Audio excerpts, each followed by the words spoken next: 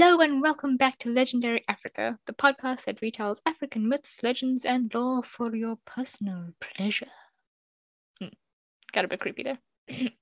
So, what's new? No, he didn't. Oh, honey, I don't know. It sounds serious. No, but seriously, I hope you all are having an excellent day or night wherever you are in the world.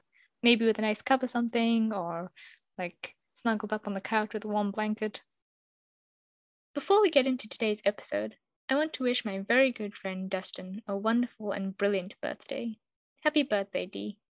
Thanks for being a wonderful friend and for constantly supporting me on my pods, even though you're halfway across the world from me. I hope today is spectacular. Dustin hosts a very special pod called Sandman Stories Presents. It's a favorite of mine, and I'm sure you'll enjoy it too. Today's story is from ancient Egypt. It's kind of similar to the Sleeping Beauty story, actually. Well, only in one respect, but hey, whatever. The story is all about a prince who fights against a prophecy, his brave wife, and their faithful hound.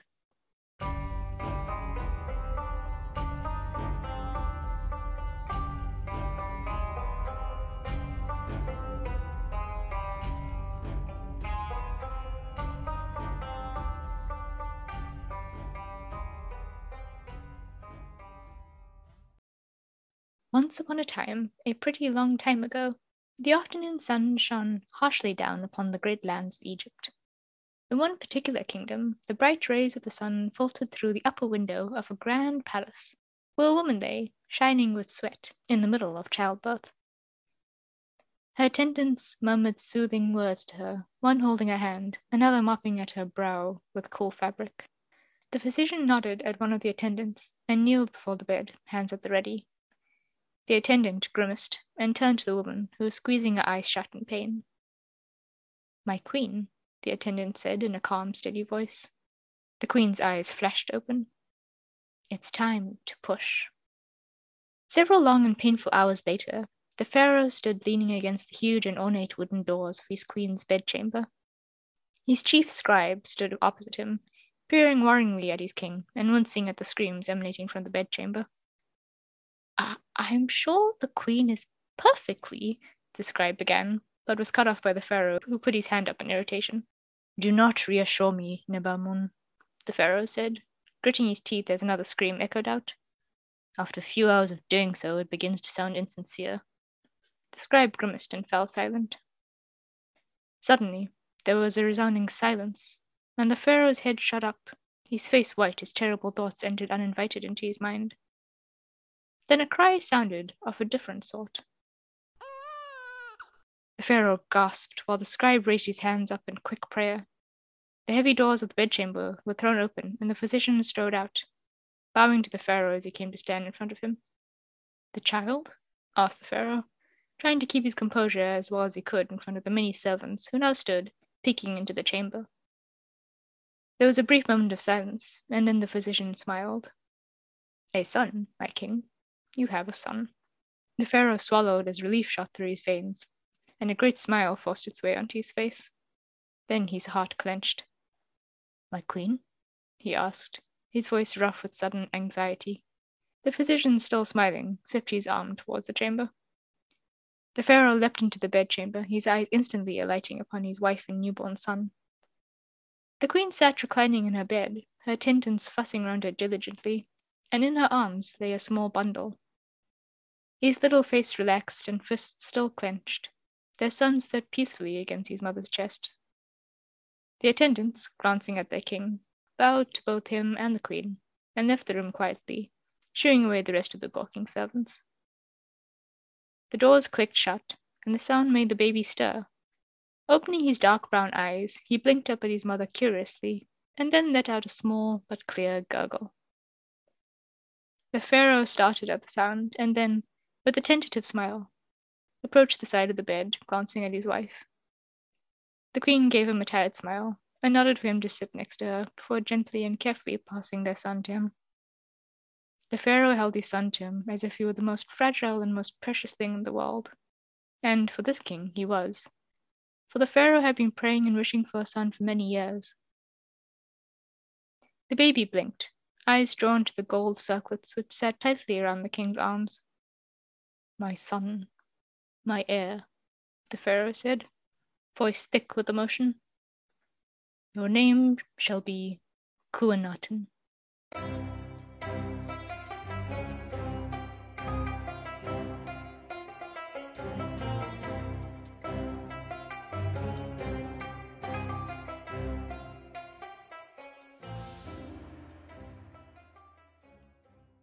Soon news of the prince's birth travelled far and wide, reaching the ears of the magical folk who dwelled within the kingdom. Formal invitations for the royal presentation of the prince were sent out to the most powerful and influential fairies. On the day of the presentation, many of the fairies and noble magical folk gathered in the hall and around the prince in his crib, oohing and ahhing at the little boy who stared up at them with wide, shocked, but interested eyes. But soon the crowd parted to let the oldest and wisest fairy through. She made her way slowly towards the crib and peered down at the boy. The pharaoh watched her eagerly, for it was known that the old and powerful fairy had the great gift of prophecy. The queen, however, grew worried as she noticed the fairy frown, her mouth drawing into a thin, grim line. "What do you see, wise sorcerer?"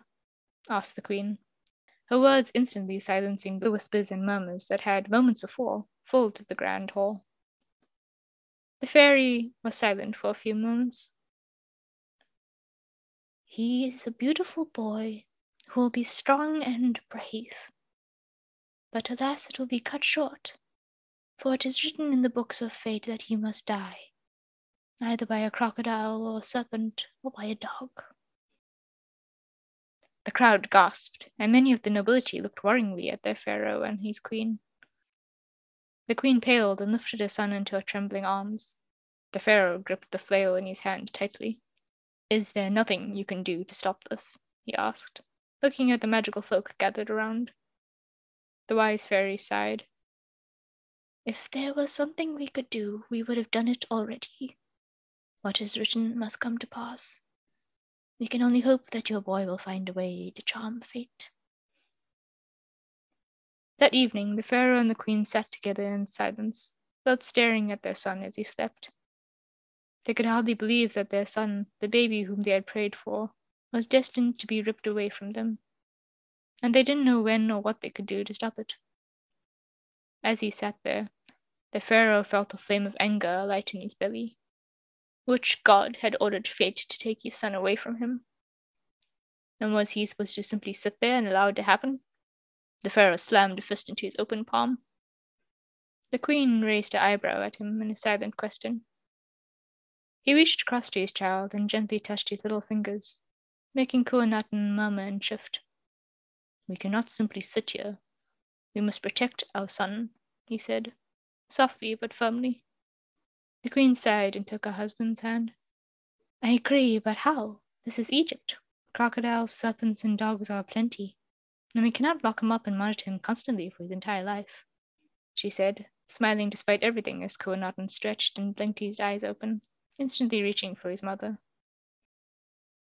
A soft smile crept into the king's face as he watched his son suckle. "Why not? I am pharaoh.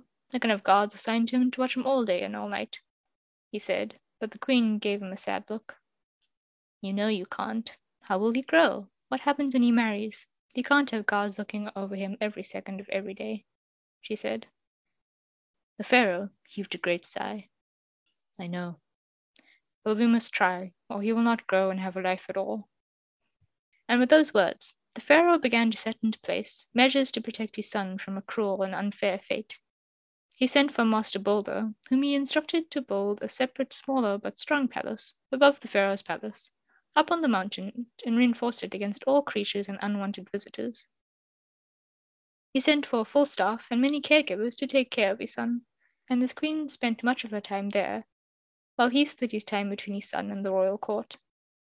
The guards placed at the castle were some of the most loyal guards to the king, and were under strict orders to never let Kuanatan out of their sight, no matter the time or circumstance. For some 6 or 7 years, Kuanatan lived in this place, and never left even for a few seconds. He did not mind so much, as he had his mother with him for much of the time, and many servants who amused and fed and played and cared for him. And, of course, his father would visit and stay for some days, spoiling him with gifts and doting over him, despite his mother's protests. He would train in the courtyard with his guards, study with the royal tutor, and secretly play with some of the servants' children. The palace was surrounded by tall stone walls, a moat, and a single drawbridge, which separated the palace from the path which took you down to the royal palace. One day, while Khonatan was training with one of the guards, he heard a barking noise, and breaking away from his trainer, he ran to the edge of the palace walls and leaned out, peering down at the drawbridge, which was currently down, to allow supplies of food to come in. His trainer ran after him. Another bark rang out. "There! Down there!" Khonatan shouted out and pointed down at a small and slender furry shape that was darting in between people's legs and around wagons. "What is that creature, Neferkara?" The trainer squinted and then laughed. "That is a dog, my prince. Usually they beg for scraps, and that's why it's among the wagons of food there," Neferkara replied, leaning his elbows on the wall as he looked down. Khonatan was fascinated by the creature, and leaned far over the wall to try to see it. Neferkara grasped the prince by his belt and gently pulled him back. The prince turned to him in great excitement. "Do you think mother would let me keep one here?" he asked, and then paused thoughtfully. "Do dogs like to stay with people?" he added. Neferkara nodded. "Some do keep dogs as guard dogs or as companions, but—" The trainer broke off as he remembered the pharaoh's command. "Neither the crocodile, the serpent, nor the dog must be allowed near the prince." "You shall have to ask the queen and the pharaoh, my prince. Only they can allow such things," Neferkara said, taking Khonatan by the shoulder and steering him back into the palace. A day later, the pharaoh came to stay, and they were all sitting in the gardens together when Khonatan piped up while playing with his wooden figurines. "Father, Neferkara and I saw a dog by the drawbridge yesterday while we were training. It was so delightful and it ran so fast. I want to see if I can outrun it. Please, can I have one?" he asked, turning towards his father with glassy eyes and a small pout. His mother sighed and shook her head, but waited for the pharaoh to speak. Said the father, torn between the warning of the pharaoh and his son's pleading eyes. "Son, do you remember that prophecy I told you about when you were younger?" he eventually said. Khonatan nodded. "Well," continued the pharaoh, "it spoke explicitly about a dog harming you. I don't think I can allow one near you," he said, wincing as tears began to fall from his son's eyes. The queen fixed him with a steely gaze before turning to her son. "Khonatan," his name rolling off her tongue sharply. The little prince sighed and turned towards her, back straightening and pout disappearing. But his eyes became even wetter as he stared up at his mother. The queen hesitated as she looked down at him, and then quickly cleared her throat. "Now, Khonatan," she repeated, "you know the dangers of such an animal given the prophecy, and so—" She trailed off as Khonatan sniffed and blinked away more tears. She grimaced and then sighed. "And so if you were to have one, it will be trained to perfection, and you must learn to discipline it. Or else," she said, ending in a grumble. Khonat's face lit up as he leapt into his mother's arms, ignoring her protests as he planted kisses on her face. The pharaoh gaped at her for some moments, and then let out a roar of laughter. "So much," he cackled. "So much for your stiff upper lip, darling," he chuckled, slapping his leg in delight. His wife glared at him as she hugged her son back tightly. "Why don't you shut up, darling?" she said, through gritted teeth, glaring at her husband, who just let out another loud laugh. Khonatan drew back and laughed as his father ruffled his short hair. "You listen to the queen now, son. You must wait until you're at least 10 before you get the dog, and Neferkara will supervise you whenever you're with it, until I decide it can be fully trusted," the pharaoh said, as Khonatan nodded enthusiastically.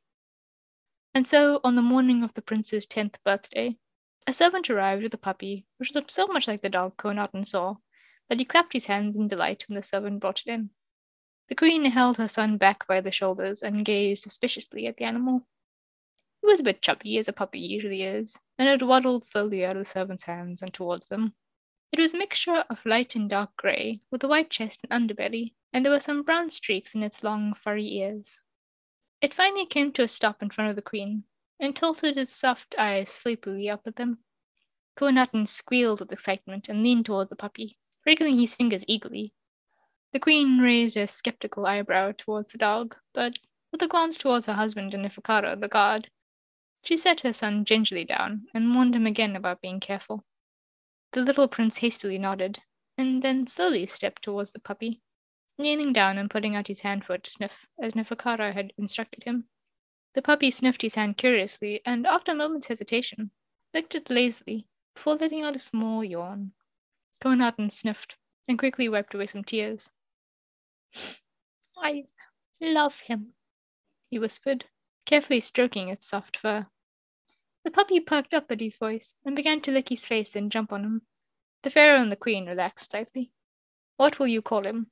asked the pharaoh. "He should have a good, strong name as the future pharaoh's dog." Khonatan thought for a while. "Ramesses." The pharaoh thought it over. It's not bad. And so every day Neferkara would train Khonatan, and then he would train Ramesses, and then he would supervise the prince and his dog as they trained together. After a few months, Ramesses knew how to stay and go, halt and fetch, and responded well to his name. By the time Khonatan had grown into a strong young man of 17, Ramesses knew how to attack anyone or anything that threatened his master, and guarded Khonatan day and night. Neferkara was finally satisfied that the dog could be trusted, and that Khonatan knew how to handle him, and so the pharaoh gave his son permission to go about with his dog without Neferkara. But by now Khonatan was at a restless age, and often wished to see the outside of the palace and explore the world.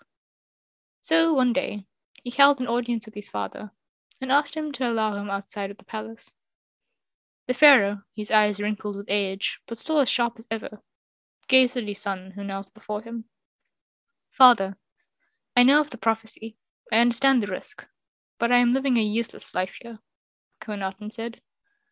"I have learned all I can from Neferkara's careful teachings, but I grow stagnant. I will not be a capable ruler this way. Let me go out and face my fate, for I much rather die out there fighting instead of locked inside being idle." He finished and waited for his father to speak. Ramesses sat next to him, still as a stone. "My son," began the pharaoh, "you have shown yourself to be brave, strong, clever, and loyal, and so has Ramesses. Perhaps you will charm the fates," he added in a low murmur, his face drooping slightly with sadness, for he knew that if he allowed his son out of the palace, he would not be able to truly protect him. "Go. Take the weapons you have trained in, take Ramesses, and I will send Neferkara and a few of the best guards with you." Khonatan bowed his head in thanks, moving forward to clasp his father's arms tightly in gratitude. His father squeezed his son's arms back, showing surprising strength for his age. "Be safe, son, and return soon," the old pharaoh said.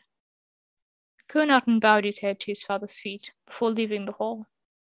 The queen was waiting in the courtyard for him, and knew already what he came to tell her. "So," she said, patting the wooden seat for Khonatan to sit next to her. "You're leaving the den," she said, never one to dally with her words. The prince nodded, running his fingers soothingly through Ramesses' fur as the dog lay beside him. The queen hummed in response. "I knew you would," she said. "I always thought you would grow restless. You're too much like me," she said with a soft smile. Khonatan took his mother's hand and raised it to his lips. "I will be careful, and I will have Neferkara and Ramesses to keep me safe," he said, trying to assure her as he saw the worry in her eyes. Yes, they are all good, especially this one," she said, reaching down and scratching Ramesses behind the ear. The dog relaxed slightly and leaned into her hand, but his grey eyes remained ever watchful. "I believe you will beat this, my son," she said, turning to look him in the eyes, her own blazing with determination. "You have conquered one part of your fate already," she said, motioning to Ramesses. "You will overcome the others. Go, with my blessing," she added, taking her son's face between her hands and bringing her lips to his forehead. "Thank you, mother. I hope I will find a wife to guide me as well as you have guided father," he said with a small cheeky grin. The queen chuckled. "If you're lucky," she said, playfully swatting the side of his head, before reaching into her robe and pulling out a golden band. She secured it around her son's upper arm and tapped the symbol of an eye dangling from it. "The eye of Horus will protect you, and my spirit goes with you," his mother said, before drawing her son into a tight embrace. The prince blinked back his own tears and buried his head into his mother's hair. As the sun rose the next day, Khonatan, Ramesses, Neferkara, and 5 trusted guards set out on a ship which carried them across the river and into new lands. On that side, 7 glorious black stallions were waiting for them. The prince, Ramesses, and his guards mounted up and rode off west, headed to a neighboring kingdom. Khonatan laughed as they rode faster and faster, with Ramesses easily keeping pace and letting out joyful barks as he went. Neferkara and his guards remained stoic as usual, but they were relaxed in their saddles as they flanked their prince. After many days and many nights, a large kingdom came into view. As the half-asleep guards at the gate waved their party through, Khonatan frowned at the scene which faced them. The city was in a state of disrepair, and the people were milling around aimlessly. The king, who ruled over this kingdom, did not much care for his people, though he heaped riches on his own palace and daughter. He had just completed a special section of the palace for his daughter, which had 70 windows, each 70 feet from the ground. Instead of seeing to his royal duties, the king spent his time coming up with riddles and absurd challenges. At the time the prince arrived in the city, the king had just sent out his royal heralds to proclaim throughout the city and neighboring kingdoms that whoever climbed the walls of the prince's palace could claim her as his bride. The princess, although no one had yet set eyes on her, was renowned for her beauty and intelligence. Some of the palace's servants also whispered amongst each other that she had beaten her own royal guard in a fight. All of this made the princess very attractive and mysterious, and many princes had already arrived in the city to compete for her hand. When Khonatan arrived, he quickly made friends with the other princes, his humble and friendly nature easily charming them, and they soon invited him and his party into the house that the king had given them. After bath, he sat and conversed with them. "Where do you travel from, friend?" said one prince, as he took some dates and figs from a bowl. "And tell us of your father, that we may greet you in the proper manner," said another, sipping from a small golden goblet. But the prince was careful about revealing too much, and answered, "My father was a horse-master to the king back in my country in the east, and after my mother died when I was but a boy, he took another wife. At first she showed me care and consideration to win my father over, but after she brought my siblings into the world, she cast me aside. I soon fled, lest she do me harm."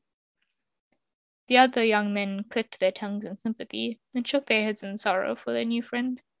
They soon moved the topic of conversation away from families, to avoid hurting Khonathan's feelings any further. One day, Khonatan was talking to the princes about the contest for the princess. "All day we tried to climb these walls, trying to reach the princess's window, but none of us can make it, despite being the strongest youths in the land," they explained to the prince. Khonatan frowned and watched as the other princes climbed up the wall, only to fail at different points due to the large windows the king had installed. All that day, the prince observed the other princes climbing the walls, noting where the most difficult places to climb were, and scouting out alternate paths. Then, the next day, confident that he had the entire wall mapped out in his mind, he joined the others to climb. Slowly but surely, Khonatan climbed and climbed, gripping each rough projection firmly and confidently.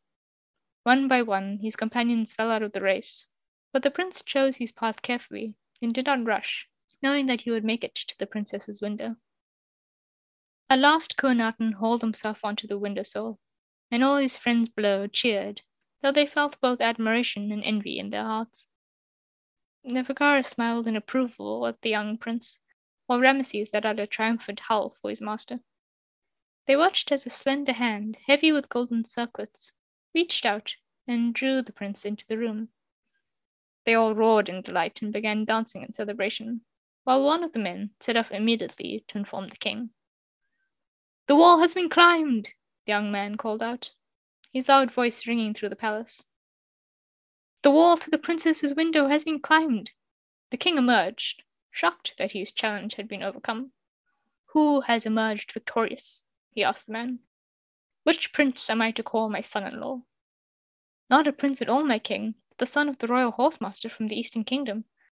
And though not of royal blood, he is as worthy in nature, only traveling from his kingdom to escape from the evil intentions of his stepmother," the man added. But this angered the king greatly, for he did not think that anyone but a prince would dare compete for his daughter's hand. Flying into a great fury, the king bellowed out, Let this man return to where he came from.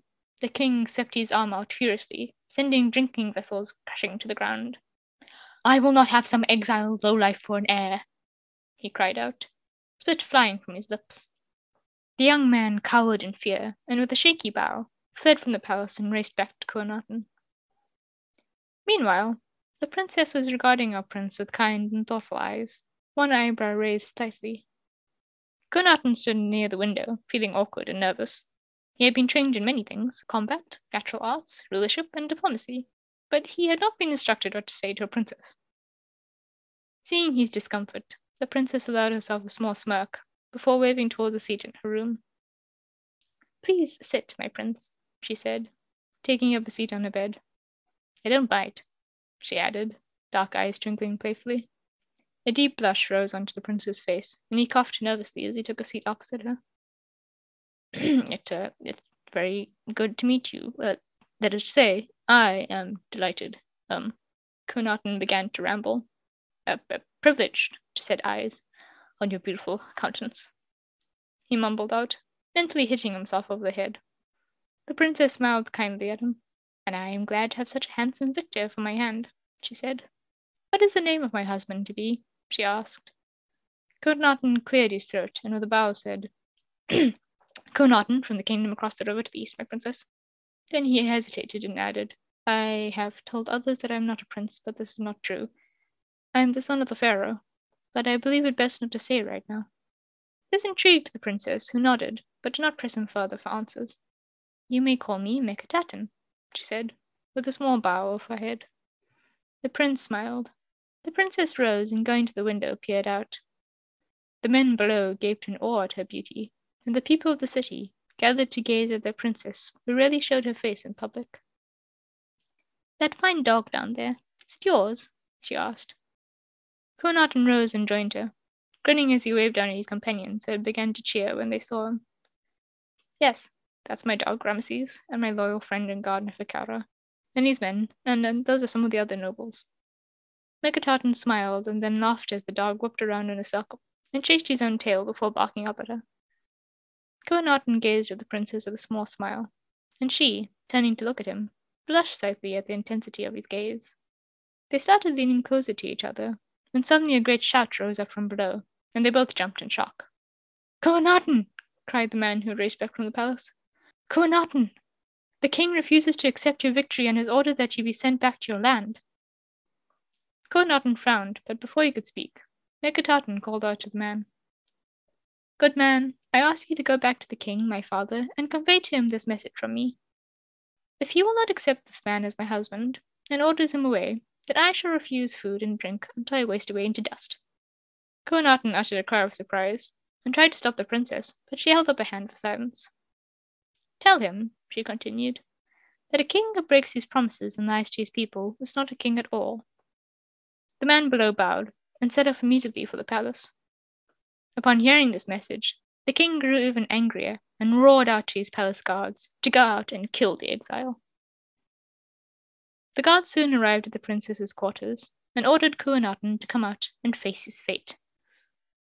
The doors opened, and Kuanaten stepped out, but before the guards could attack, Meketaten strode out and placed herself in front of him, her expression like stone, and eyes glittering so furiously at the guards that they looked hesitantly between themselves. Rameses too broke free of Neferkara's grip, and ran in front of both his master and the princess, hackles raised and mouth open in a gaping snarl. If you wish to lay a finger on my husband, then you must kill me first, Meketaten said loudly, her voice carrying clearly to the gathered crowd, who gasped and cried out for the guards to stop. The guards glanced between Kuanaten and the princess, and then at the growing crowd. Princess, began the head of the royal guard, but Meketaten drew a bejeweled dagger from the sheath strapped to her side. Or perhaps I should save you the trouble, and then you can simply inform my father of my death. The guards shook their heads rapidly from side to side, and lowered their weapons, before hastening back to the king's palace. Meketaten smirked at their retreating forms, and sheathed her dagger once more. Kuanaten raised his eyebrows at her. Remind me never to cross you, my princess, he said with a grin. Meketaten laughed, as Rameses barked and ran circles around them. By the time the guards arrived back at the king's palace, the king had calmed down and was beginning to reconsider his decision as he thought over his daughter's words. She was right. What would the people think if he broke his proclamation? So when the guards relayed what the princess said, he quickly told them to bring the prince and princess back to his palace, and said that he merely wished to speak with the victor of his trial. When they arrived at the king's palace, Kuanaten and the king spoke for about an hour, and the ruler was so charmed by the young man's grace and noble etiquette that he could hardly believe that Kuanaten was not a prince. "Come, tell me truthfully," the king said. "You must be a prince, or at least royal blood must flow through your veins." But Kuanaten stuck to his story, and the princess did not betray him. Then the king drew his daughter aside and spoke at length with her in private. At last he sat on his throne and summoned his noble court. "I was too quick to judge this young man before meeting him. He is noble, wise, and, royal or not, worthy of my daughter's hand," he said proudly. "And she has expressed her wish to marry him. So I hereby declare that a grand wedding shall take place within the week." The court cheered, and Kuanaten bowed in thanks to the king, before smiling at Meketaten, who stood by her father's side. And so a grand wedding took place, and 12 days of festivities occurred across the land, as the people celebrated their princess and their new prince. Many cattle were brought into the princess's palace, and other goods were left for the couple. Her palace was expanded, and soon they both took up residence in it, and many afternoons were spent dining and celebrating with the other princes. Neferkara and his guards were given their own quarters in the princess's palace, and Ramesses delighted in bounding up and down the long granite corridors, knocking into servants and roughing around with the children who played near the palace. On the evening of their wedding, as they lay together in the dark, Kuanaten told his wife about the prophecy. "And so I am fated to die either by crocodile, serpent, or dog," he concluded solemnly. "I am sorry to have tied you to this," he added. Meketaten was silent for some time, and for a moment the prince thought she may have fallen asleep. But then she whispered out, "Can nothing truly be done?" He shook his head, and she let out a small sigh. "Why do you keep Ramesses by your side, then? Why do you keep him when you know the prophecy?" she asked, glancing at the dog who was curled up beside the bed. "Ramesses is my best friend," Kuanaten replied. "I know he'll never hurt me as long as he lives. If there is a hound I must fear, it is not him." Meketaten nodded, for she had seen how loyal the dog was, and had grown very fond of him herself. As he drifted off to sleep, Kuanaten promised that he would be very careful, always have his guards with him, and a weapon strapped to him. But Meketaten slept uneasily that night, her thoughts worrying over what her husband had told her. After several happy and uneventful months, word arrived from the Eastern Kingdom that his father was deathly ill, and that his mother had summoned him back to see him before it was too late. When Meketaten heard this, her face grew dark with sadness and worry. Kuanaten took her hands in his, and kissed her forehead and cheeks tenderly. "Why do you worry, my love? I have my guards and Ramesses, and my own wit to protect me. I will be back as soon as possible." She sighed and allowed him to take her in his arms. "I am with child," she whispered out eventually, so softly that at first Kuanaten thought he had heard her incorrectly. He drew back slightly and looked at her. "You are with child?" he asked.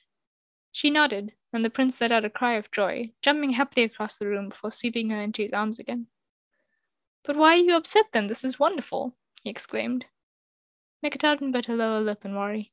"What about the prophecy? I do not want my child to only know their father from my words and stories of him. And now you must leave, and who knows what may happen on your journey?" she exclaimed, pacing the room anxiously.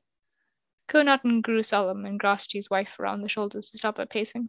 "Then I will be as careful as humanly possible, and return to you and our child well and healthy as soon as I can," he said. "But I must see my father. I will not be able to live with myself if I do not." Meketaten nodded and held him for a very long time. Soon the prince was on the journey home with all of his guards and his faithful dog Ramesses. Only Neferkara had stayed back with Meketaten, for the prince had ordered him to guard her and his unborn child with his life. The journey was long, and on the fourth night they camped on the banks of a great river, and all fell into a deep sleep. As the crescent moon shone down intermittently from between the clouds, a large shadowed form made its way slowly and quietly out of the water and towards the sleeping party. Its yellow eyes were fixed upon the prince as it pushed its way towards him. The prince was dreaming of Meketaten, and a young boy who was running around her and grabbing her clothes, yelling and giggling.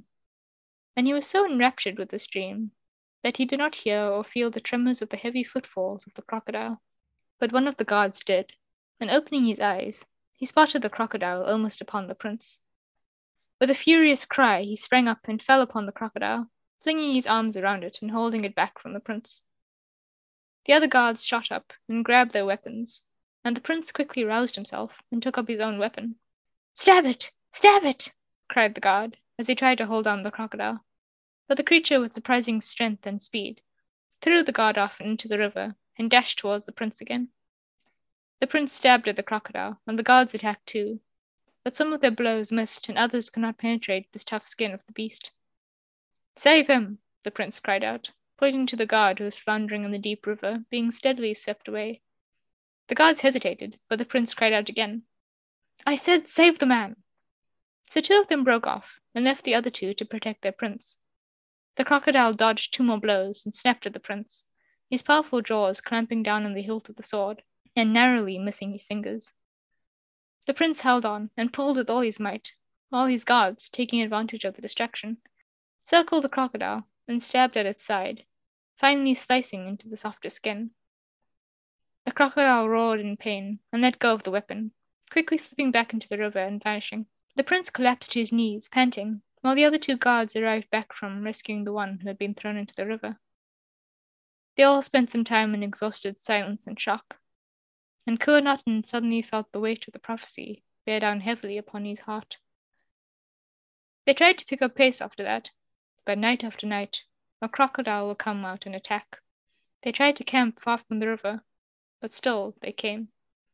Soon it was not just 1 or 2 crocodiles, but 3 and 4 and more. Finally, when one of his guards suffered a mortal bite after throwing himself in the way, the prince ordered a retreat.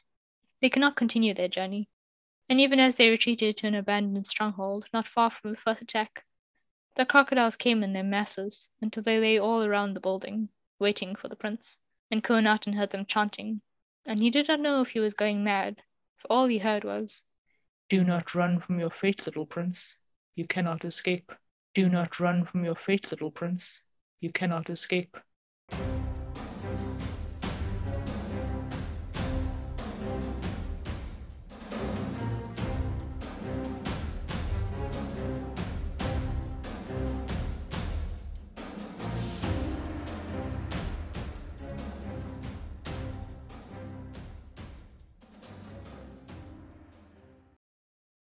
While this was happening, the princess grew more and more worried, as she had not heard from Kuanaten since he had left, and, by her calculation, he should have arrived in his home city by now. Something must have happened, she told Neferkara, as she stood by the window of her room and gazed out past the walls of the city. The loyal trainer sighed. He too was worried, but did not know what to do, for his duties were torn in 2. His prince had ordered him to stay and guard the princess, but his pharaoh had ordered him never to leave Kuanaten's side. "We must go at once," Meketaten said, calling for a servant to prepare some things. Neferkara hesitated. "My princess, Kuanaten would want you somewhere safe, not out there." He broke off as Meketaten stopped and fixed her gaze upon him. Her eyes glinted with steely determination, and you could tell that there would be no persuading her. He grimaced. "I will prepare at once." By the time the sun was high in the sky, they had set off on 2 camels and a donkey laden with supplies. After some days and nights, they finally arrived at the stronghold and saw the path blocked by dozens of crocodiles. The camels let out noises of distress and wanted to turn back, but their riders held fast. Meketaten gasped as she stared at the creatures surrounding the stronghold. Light from what must be burning torches shone out of the building, and they concluded that the prince and his men must have escaped there. Neferkara swore under his breath before glancing apologetically at the princess, but she did not seem to notice, her gaze fixed on the creatures before them. She dismounted and walked a bit closer, ignoring Neferkara's urgent protests. Then, lowering herself to the earth, she drew several hieroglyphs into the sand, and muttered words which Neferkara did not understand. The hieroglyphs glowed purple, and a sudden gust of wind appeared to pick up the markings and spirit them away. The head of the royal guard gaped at what had just taken place before him. He knew, of course, that magic existed in his land, for many magical folk witnessed the presentation of Khôrnottin, but he did not realize that the princess was capable of magic herself. Soon a great wind sprung up, and a funnel of sand appeared not far from them, whirling and twirling towards them. It gathered up some of the crocodiles as it went, and threw them far away into the sky, until finally the huge mass of swirling sand stopped in front of them, and materialized into a fearsome giant. Neferkara reached for his weapon, but Meketaten stayed his hand with a shake of her head. She bowed low, and Neferkara followed her lead. Mighty One, I thank you for answering my call, and pray for rich blessings upon you and the mistress, she said, addressing the giant, who bowed in turn. The mistress was in fact a fairy who had been present in Meketaten's birth, much like those at Khôrnottin's ceremony. She had blessed the princess with wit and beauty, and had taught her how to summon her help in times of need. Her help, evidently, came in the form of a towering giant.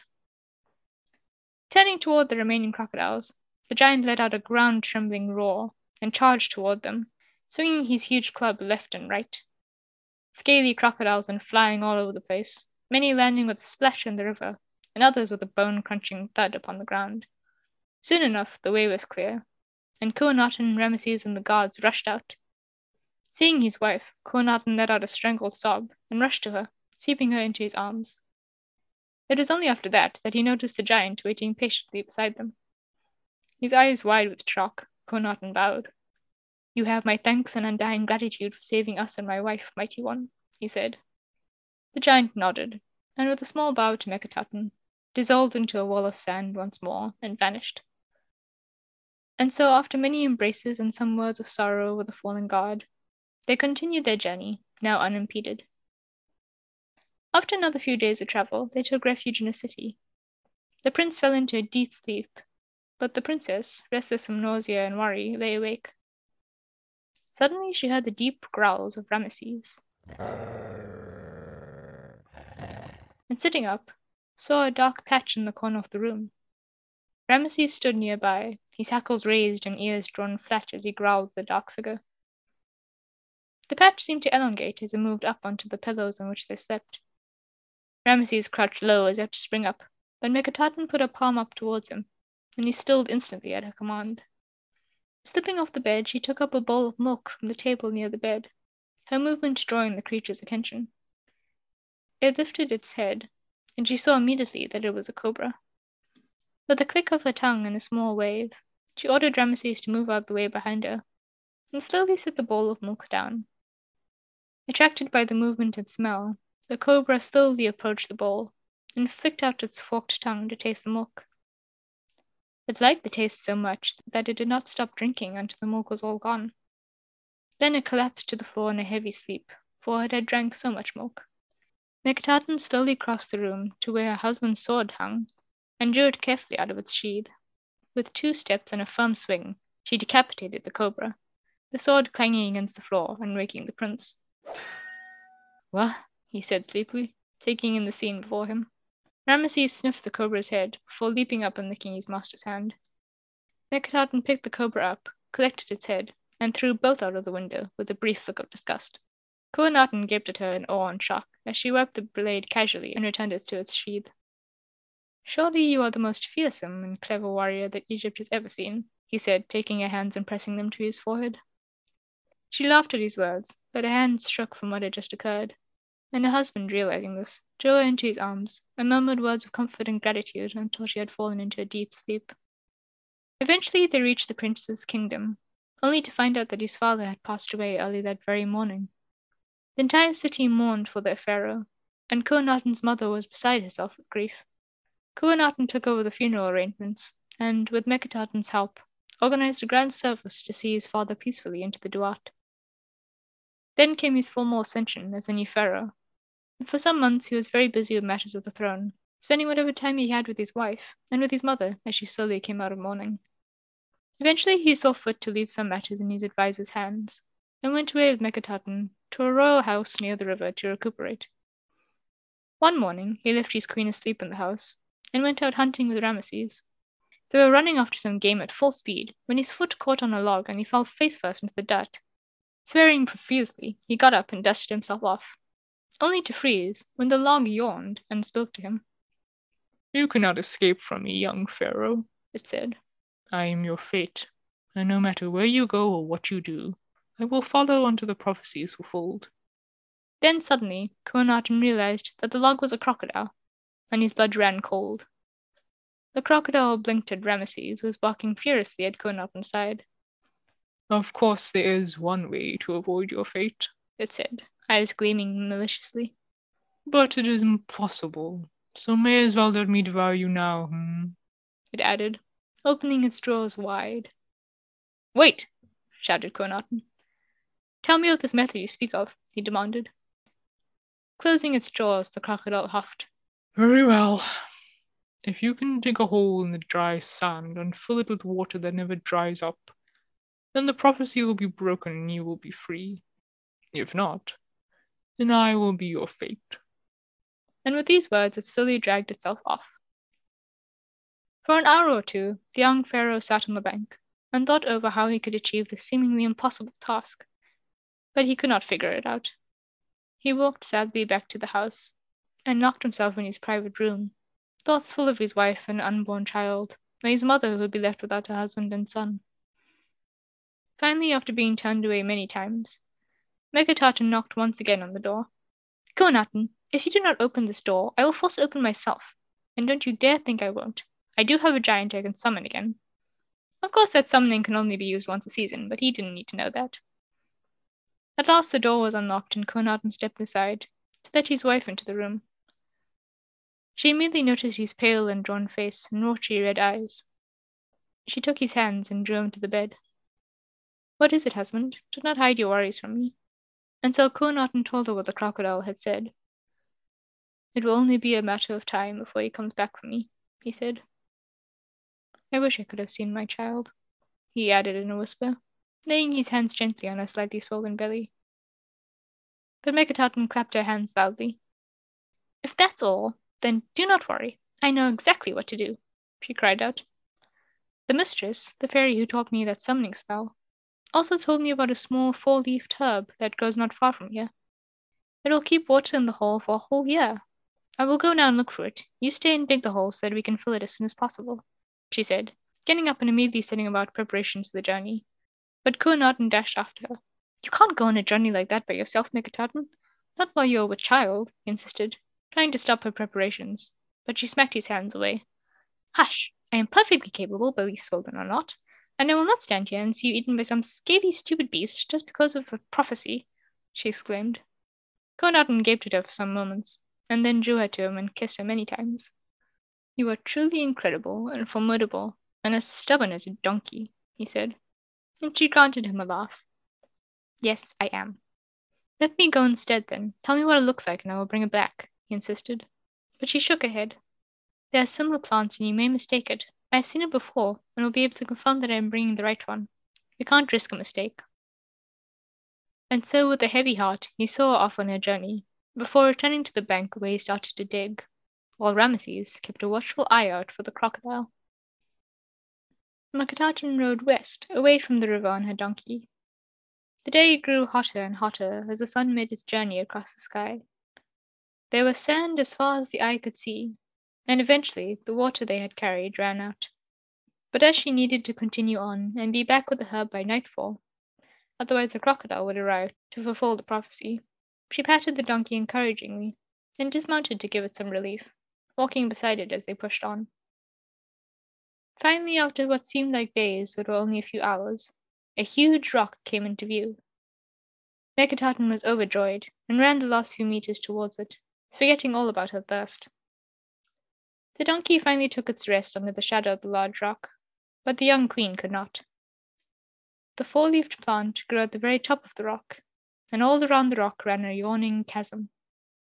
Using a rope she had brought, she tied a loop at one end and threw it across the gap, but it fell into the ditch. Gathering her strength, she threw it across again, and this time it snagged on something she could not see. She tied the other end to a firm part of the rock and tested the rope. It held. She had to simply put her trust in the gods that they would see her safely across and back. If it snapped, then, well, the fate of 3 lives would be sealed that day. Slowly but surely, she crept and dragged herself along the rope. Her muscles strained and screamed as she forced herself along, but she made it across unharmed. Then came the true challenge. The rock was a steep climb, with difficult holds for her feet and hands.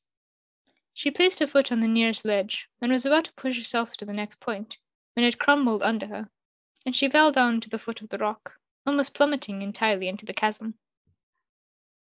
Meketaten pressed herself against the rock, panting and gasping. Her eyes screwed shut, and waited until her heart returned to a normal pace. By the time she opened her eyes, it was past noon, and her heart filled with despair at the task before her. She held her hand to her stomach, and took several deep breaths. Now was not the time to give up. And so, with another deep breath, she pulled herself up and looked at the rock and around it for a way up. Finally, she spied a small, sturdy-looking rock above the ledge. Climbing slowly up stones that lay between, she made her way up to the rock, and then upwards and onwards.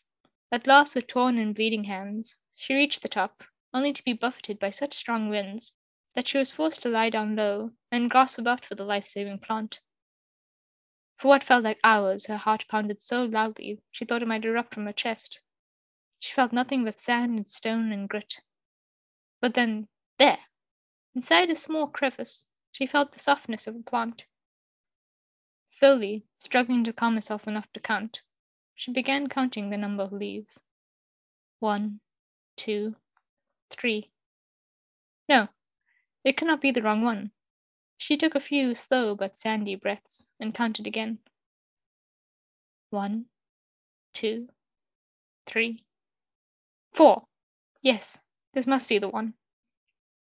Hands shaking, she plucked the plant and began to climb down, but lost her grip halfway down and slid the rest of the way.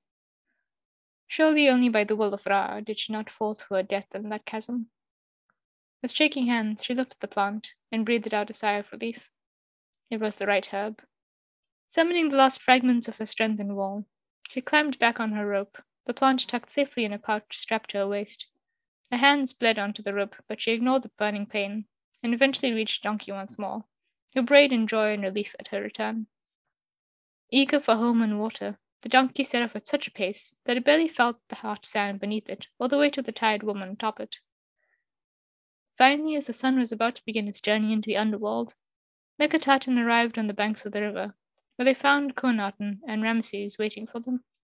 Kuanaten sprang up and ran to his wife, heart tight with worry, as he saw her torn, bloody hands, and felt her body sag against his with exhaustion. Tears fell from his eyes as he held her gently against him. Come, let me see your hands, he whispered, taking a rag and a bucket of water to clean her wounds. Although worried about the setting sun, she allowed him to gently clean and wrap her hands. He pressed her hands to his mouth and murmured a prayer to the gods. Eventually she reached into the pouch and took out the herb. Come, let us finish this. He followed her and slowly poured a large pot of water until the pit was full to the brim. Not far away lay the crocodile, watching them with his glinting eyes, his mouth open to display his yellowing teeth. The young queen quickly laid the 4-leaved plant atop the water where it floated. There they all stood, a curious group, the young pharaoh and his queen, their dog, and the crafty crocodile. For half an hour they stood watching the water, but not a drop disappeared, and at last the crocodile huffed and retreated back into the river. Kuanaten let out a cry of joy and relief, and picked his wife up, spinning her around and around. Meketaten laughed out and kissed him many times, while Rameses jumped and bounded and leapt, excited by their cries. Suddenly a bird erupted out of the nearby foliage, startled by their cries, and flapped its wings right in Rameses' face, making him lose all sense as he chased it right into the deep waters of the river. No, Rameses! Cried Kuanaten, who, without thinking, dove into the river to save him.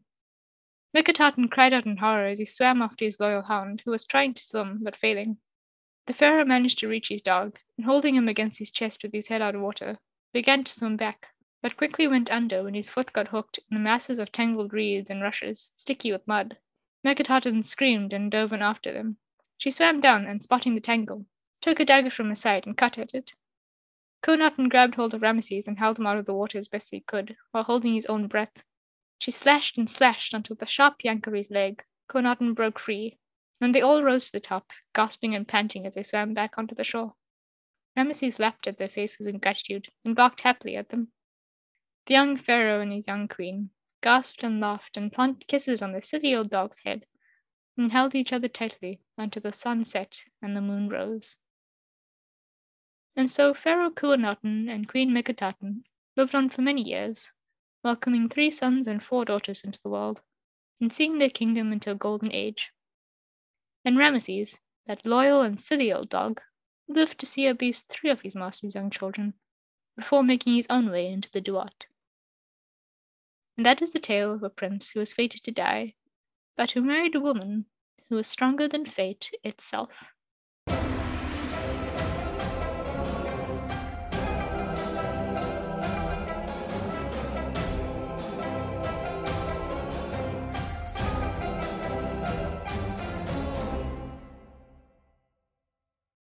And that is the end.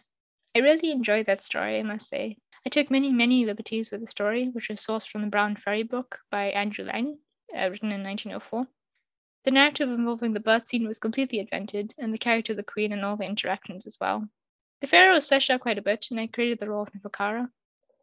I also added more to Ramesses the dog because I love doggos, and I named all the characters, since in the source story they were all unnamed and simply went by prince, princess, etc. Although I kept the general storyline of the princess the same, I expanded her role and created the meeting scene between her and the prince, and added a bunch of details in the description of her facing off the guards. In the source story, during the first encounter with the crocodile, a guard does spot the crocodile and traps it in a large hole, where a giant who seemingly pops out of nowhere watches over it. Then it gets a bit confusing because, for a reason not fully explained, the prince is forced to stay in this town where the crocodile is trapped, and only after his wife joins him does he continue his journey. This just didn't make sense to me, and the giant also felt out of place without a proper introduction, so in keeping with the magical theme, I attached him to the princess's canonical fairy godmother, as Lang calls her, and changed it so that the princess came and helped fight off the crocodiles. Anyway, there were a bunch of things I expanded and altered, including that in the source tale, the dog drowns, which I could not stand, but I don't want to bore you any more than I have with all these changes. I hope you've enjoyed my version of this lovely ancient Egyptian tale, and that you go check out Andrew Lang's version as well.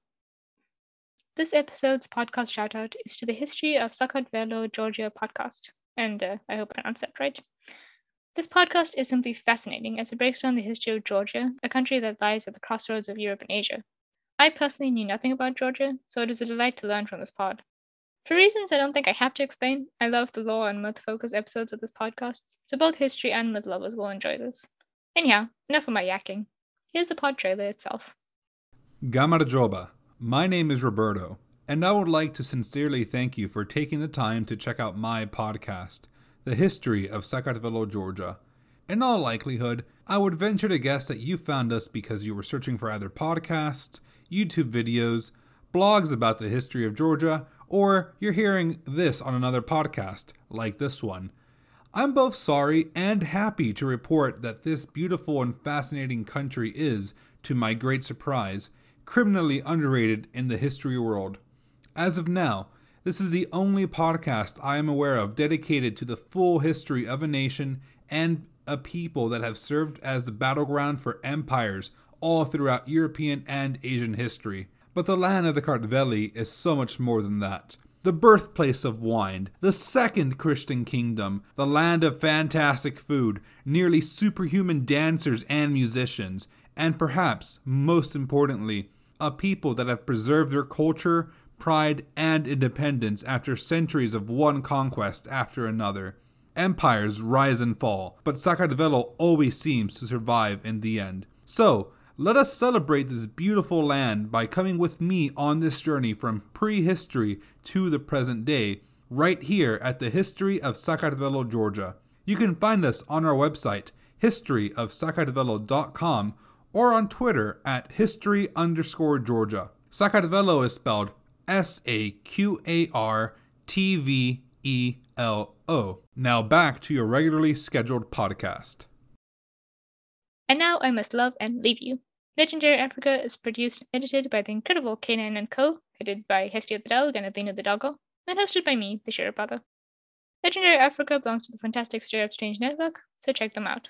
If you enjoyed today's episode, please leave a review on Apple, Spotify, Podchaser, or wherever you can. And remember to follow us on Twitter and Instagram at LegendaryPod1 and LegendaryPod. Share with your friends and family. It's the best way to support indie podcasters like me. Until next time, stay safe, stay sexy, and stay legendary. Bye!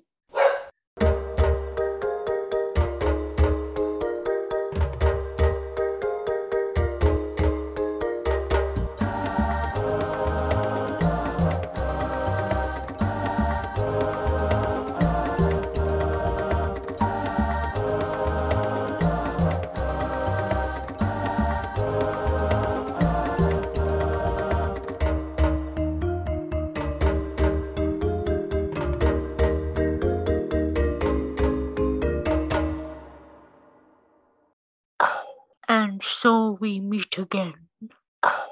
Yes, it is I, Squirt. I am your father.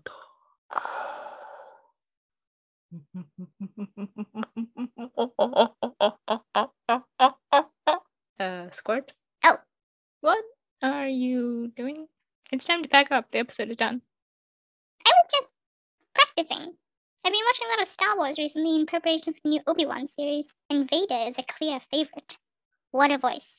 What style. Nice respirator too. Oh. Okay then. May the Force be with you. Shut up, Obi-Wan.